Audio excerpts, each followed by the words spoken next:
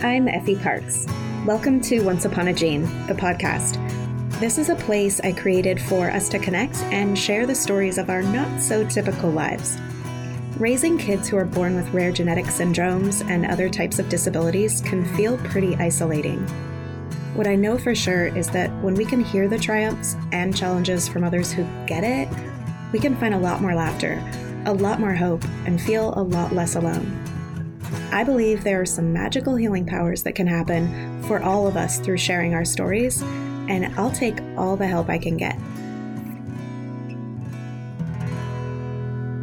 Once Upon a Gene is proud to be part of Bloodstream Media. Living in a family affected by rare and chronic illness can be isolating, and sometimes the best medicine is connecting to the voices of people who share your experience. This is why Bloodstream Media produces podcasts, blogs, and other forms of content for patients, families, and clinicians impacted by rare and chronic diseases. Visit bloodstreammedia.com to learn more. Today's episode is brought to you by Dante Labs, the global leader in genomics solutions for rare diseases. With their Rare Disease Health Package, they offer comprehensive whole genome sequencing for rare disease patients. To learn more about Dante Labs and how they're revolutionizing healthcare, visit us.dantelabs.com. Hello, friends, and welcome back to the show. You're listening to another episode of Once Upon a Gene, and I'm your host, Effie Parks. And I have such a special guest for you today. And trust me, when I say that I'm absolutely obsessed with her and her work. She is the founder of Child Life on Call, and she's not just a child life specialist. She's the child life specialist. She's working across the nation, teaming up with hospitals to weave these critical services into their systems. And her mission is to educate, to empower, and to bring families like ours the support they never knew that they needed. So today we're diving deep into the understanding of how you can actually harness the magic from your child life specialists and their expertise and the immense value that they bring to your entire family's journey. So without further ado, my little Polly Pocket, the child life specialist on call, Katie Taylor. Oh my gosh, Katie Taylor, the child life specialist. Welcome to the podcast. Get out of town, Effie Parks. I love you so much. It's an honor to be here. I was so incredibly blessed to not only be your friend in real life, C's, but you came from Texas to Seattle to come to our rare disease soiree. You were also an amazing donor, and you showed up in this gorgeous silky dress with your beautiful makeup, and I had no idea you were like a little Polly Pocket. Okay, here's the thing is it was kind of ballsy to like come from Texas and not really like, I knew we were going to be friends. We were friends, but sorry, can I not say ballsy? You can say whatever you want. It was kind of ballsy. To be like, okay, like you invited me to this thing. It was probably like a mail merge thing. And I responded like, of course, because I don't know. There's something about when you were first on my podcast and you said that your way before self-care was self-care, we were talking about self-care and you were talking about going by yourself to Target and then eating chips and salsa by yourself. And I was like, this is my person. And so when I got the mail merge, I thought, I'm going to bite. I'm going to see if she's open to me actually coming to this thing. And we came and it was so much fun. And I loved you, but I also really loved Casey. Oh my gosh. Actually, you loved Casey so much that when you were finished recording with him, you accidentally told him that you loved him. Yeah, so go check Katie's podcast out because she interviewed my husband, Casey Parks, a while ago. And when they were done recording, because he's so beautiful and handsome and wonderful, she accidentally Freudian slipped and told him that she loved him. Not surprised. I say it to a lot of people, though, like the guy at the Starbucks when he hands me my drink. I'm like, love you, so it's special, but also not. Well, he felt really special. Okay, good. Don't let him listen to this first part. And also, I am not an organized enough person to send mass merger emails or whatever you called that. It was a personalized email because XOXO. Oh, same. Okay, well, Katie, can you please just start out by telling us a little bit about yourself and your journey into becoming a child life specialist? And if you don't know what that is, you will find out. Yes. So I am a child life specialist. I am also Katie Taylor. I live here in Austin, Texas, as Effie said, and I'm a mom of two. I got a cool hubby. I met him at work in the hospital. He was a nurse anesthetist. He was putting kids to sleep for surgery, and I was helping them go to sleep. And it was like a little love match. And to become a child life specialist, which if you've never heard about it before, that's totally fine. Unfortunately, part of the reason I'm here on podcasts is to share what we do because not a lot of people know, but we are psychosocial care and child development experts who work in healthcare historically and are now branching out to other avenues within challenging life events. But our goal is to really look at the whole family system with a child development lens and see how we can best support families and equip them with tools and coping skills and help them feel like confident advocates in challenging situations. So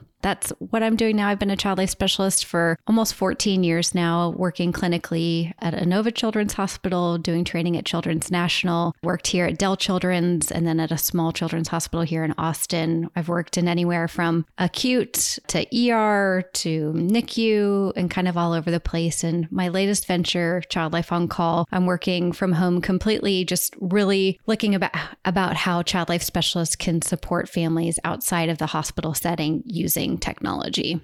What inspired you to create Child Life on Call aside from being a child life specialist, like in the setting? Could you share a little story behind maybe the inception of that? Yeah. So I was a child life specialist working at a small children's hospital. And what that means is when compared to working to a large children's hospital where you have a bunch of resources, I didn't have a way to connect parents to one another. There wasn't bingo in the playroom or like come here for pizza night or coffees and bagels in the break room. And I had a mom and she had an infant with bacterial meningitis right at birth. And that gets you about a 21-day hospital stay right at the beginning of your child's life. And she looked at me and she said, "Can you please tell me another parent has gone through this before? Like, tell me someone else has gone through this before. I need to talk to somebody." And at that time I could say like, yes, I have supported other families, but I couldn't connect her to anyone. And I thought, well, what if I could just put this podcast in her ear? And immediately she could hear some other parent who has gone through this scenario before and feel less isolated and more connected. So that was in 2017. We started the Child Life on Call podcast, where it's a resource library of parents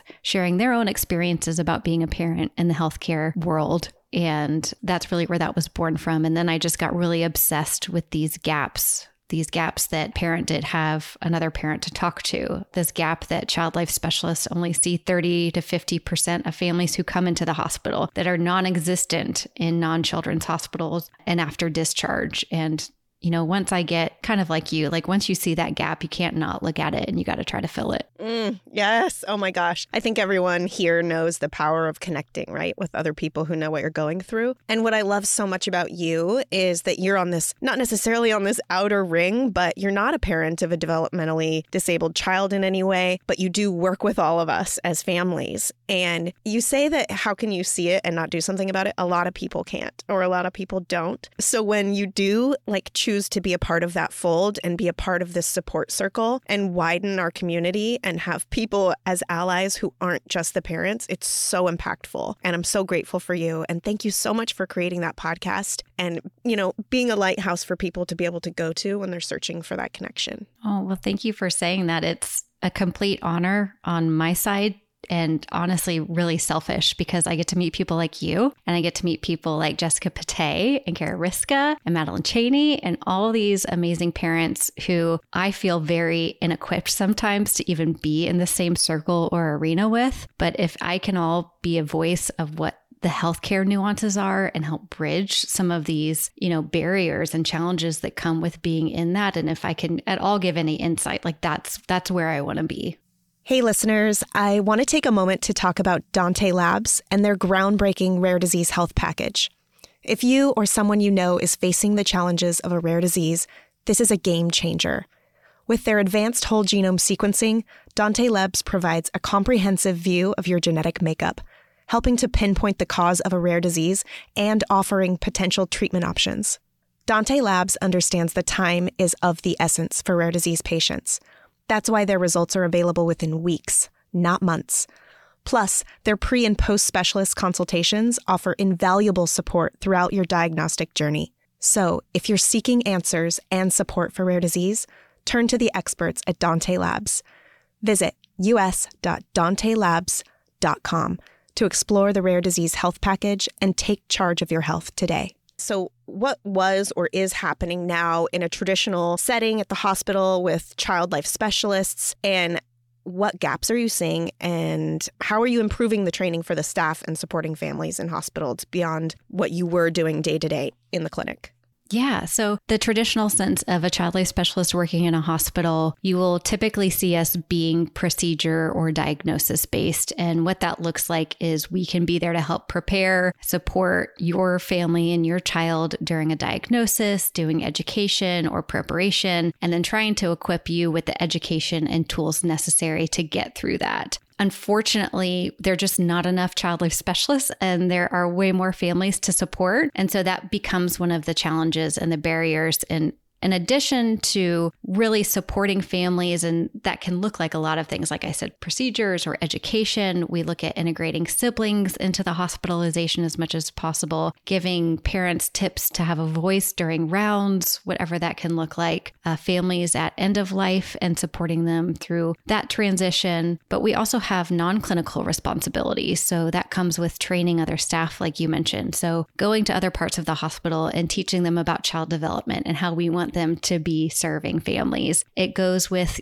sitting on pain management or bereavement committees and putting in that family-centered lens to those. It comes with sorting donations, doing bingo in the playroom, like I mentioned. So because of that, we, honestly live these two different parts. One is clinical, one is non-clinical. And what I'm trying to do right now, and we're trying to do with Child Life on Call, is make sure that families, when they come into the hospital, they have access to Child Life through our app and through these resources. So automatically they have a lifeline to Child Life, even if they're not able to meet one, but they at least know some of the tools and resources that we use and would work with families on. I mean, I know from my experience with child life specialists here at our local Seattle Children's Hospital, sometimes they're there in the room already, and sometimes they're not there. And sometimes, after being around the block a couple times, depending on what appointment I'm going to, when I book it, I request one. So do you have any insight on why there are sometimes child life specialists there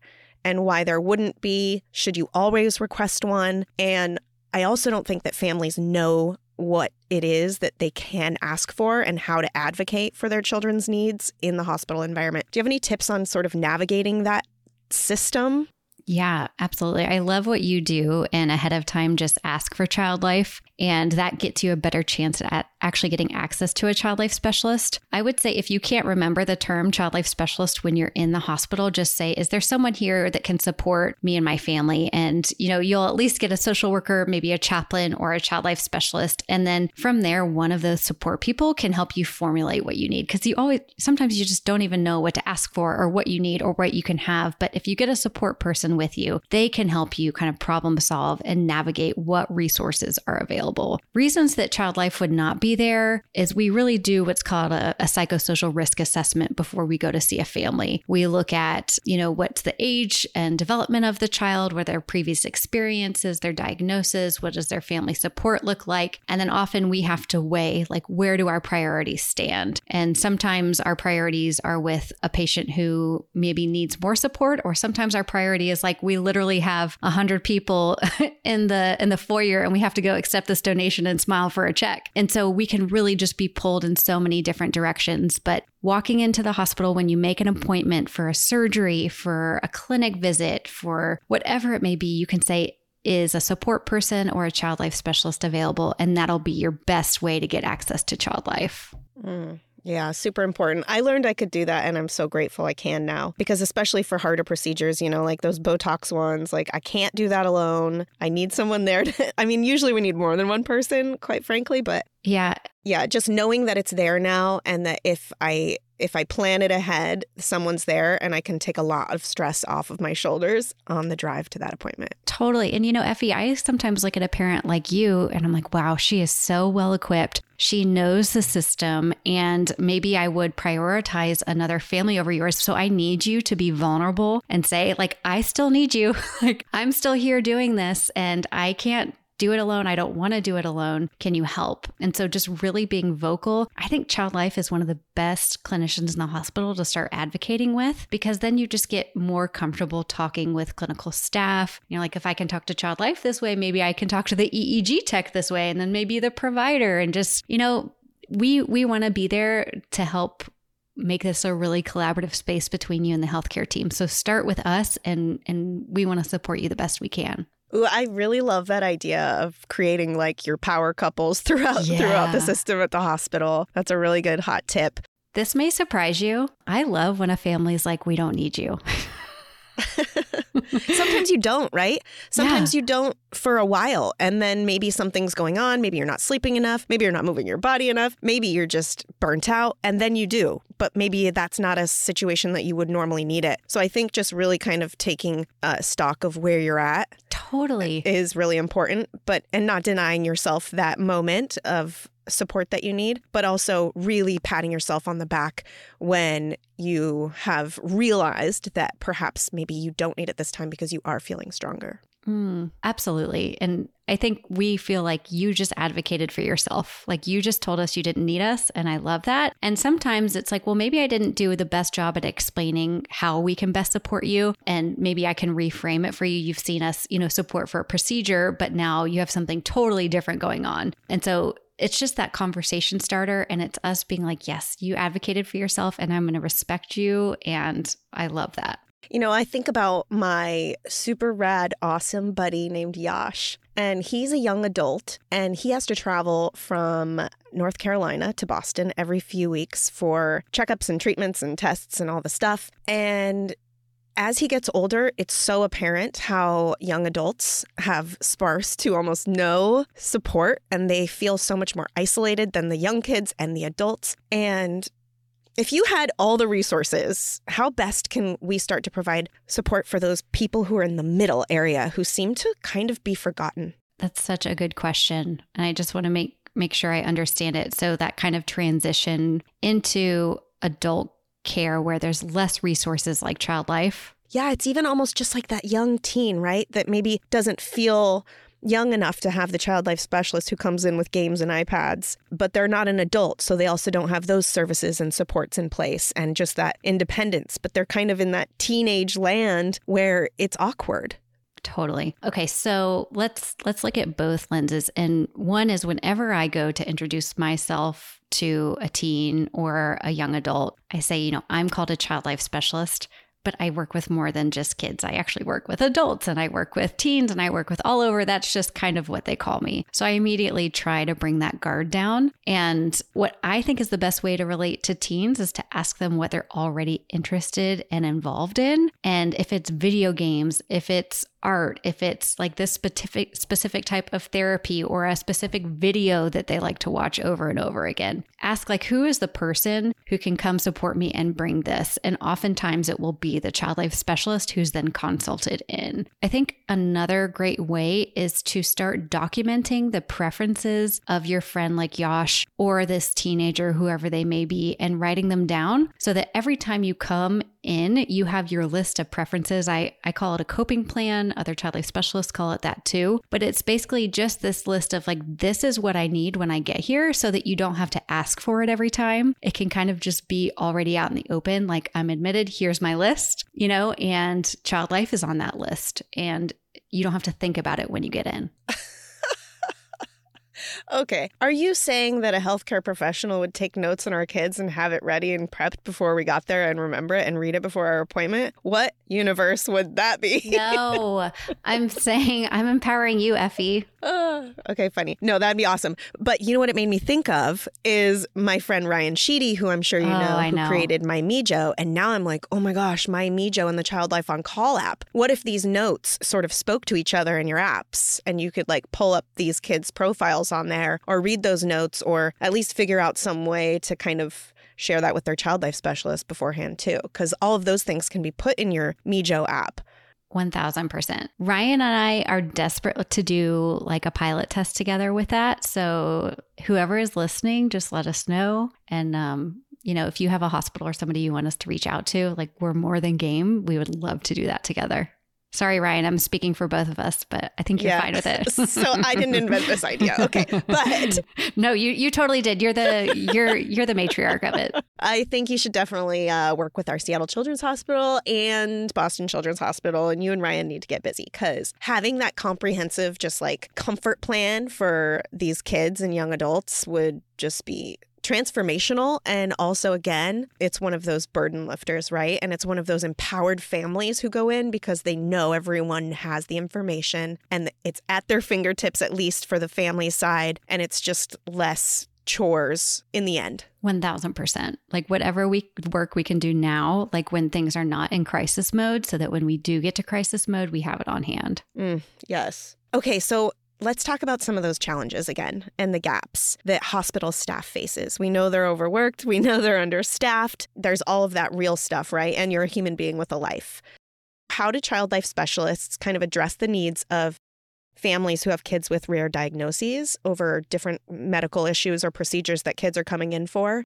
Is it the same? Is it different? Yeah, great question. It's all very different and all very the same. So is that a great answer? I mean, it makes sense. It makes sense that you would probably approach it that way. Yeah. So we look at our child psychology, child development background and family systems. And every single child is unique and every single family is different. And we really try to stay on a specific unit or with a specific population. So someone in the emergency room will mostly stay to the emergency room versus someone on oncology, somebody in complex care. We typically stay in our buckets, right? In our different units so that we learn how to best support those specific families. We all have the same training, but we all have different nuances and practices. So what I do with a family who is a family of a child with a rare disease or a rare diagnosis may look very different than what I do to prepare a kid who fell and needs stitches. But we really do try to come at it with the same lens of family systems,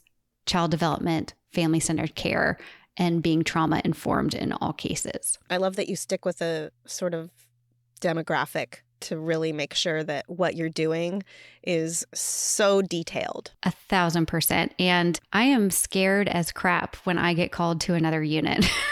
So I'm like, oh my gosh, and then I ended up working with a family and I'm like, oh, okay, I am well equipped to support this family.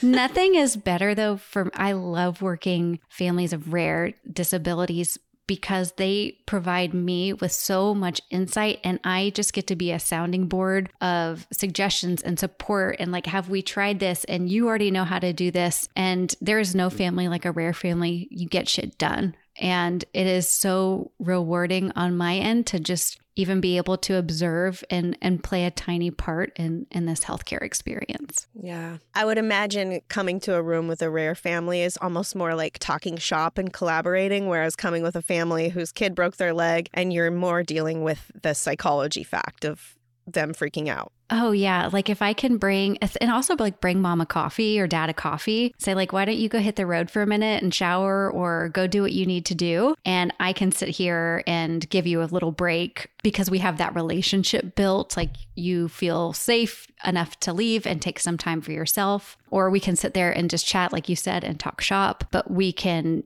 just maybe be there to be a sounding board and validating and problem solve. I think that could also be a PS on the MeJo app thing is your coffee order as a parent. Just saying. Good idea. Just add it. With a direct link to Starbucks that delivers it to you. Yeah. And maybe you could even upload your credit that you get from all of the beautiful friends and family and supporters that you have that always load up your card when you're impatient. Done. You got it, Ryan? Like you better be listening to this. Connect all that. Katie, do you have a particular story that really touched you or impacted you from your experience in the clinic that sort of illustrates the difference that your work has made, for the lives of kids like mine? Let me think. That's a good question. I think one of my favorite parts of being a child life specialist is when I work with families like yours is I can, like you said, go in and talk shop, but I do a lot more background education. So before, let's say, a patient goes down to get an x-ray, which may be a really routine thing for the x-ray tech, I can know the ins and outs of your family and be like, heads up, like, don't touch this kid's hair. They don't like it. Every time it happens, it's like something that is really traumatic for them. And maybe this kid has like an afro, right? I've had that scenario before, like where I've had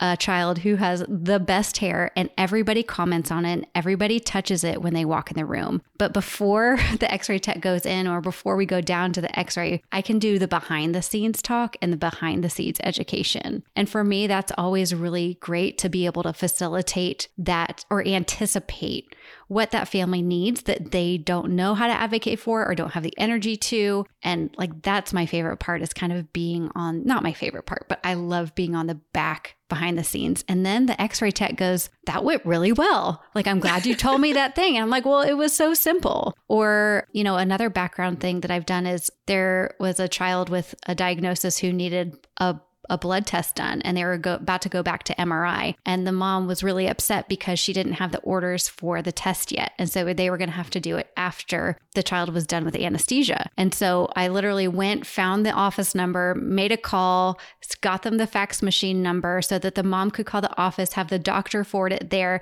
So before the child went back to sleep, we could draw labs while the child was asleep. And that just really does make a difference for these families who are in and out of the healthcare system all the time. If we can consolidate, minimize harm, and just take this pressure off, like it's so much more beautiful. So sometimes it's more of those background things with rare families. Does that make sense? You say background, I say celeb status, okay? To any pharma person listening who's always trying to gain insight onto what really families need and care about. This is one of them, right? When a child life specialist goes in ahead of us and tells someone not to touch my kid's hair because it's going to make him nervous or freak out or he's uncomfortable, also it's personal space, we walk in as rare parent celebs, right? Like, our stuff has been handled, the PR has been done, we have less decision fatigue, we have less chronic caregiving administrator fatigue, and we just get to seamlessly go in and go out and keep as much of our bandwidth as possible.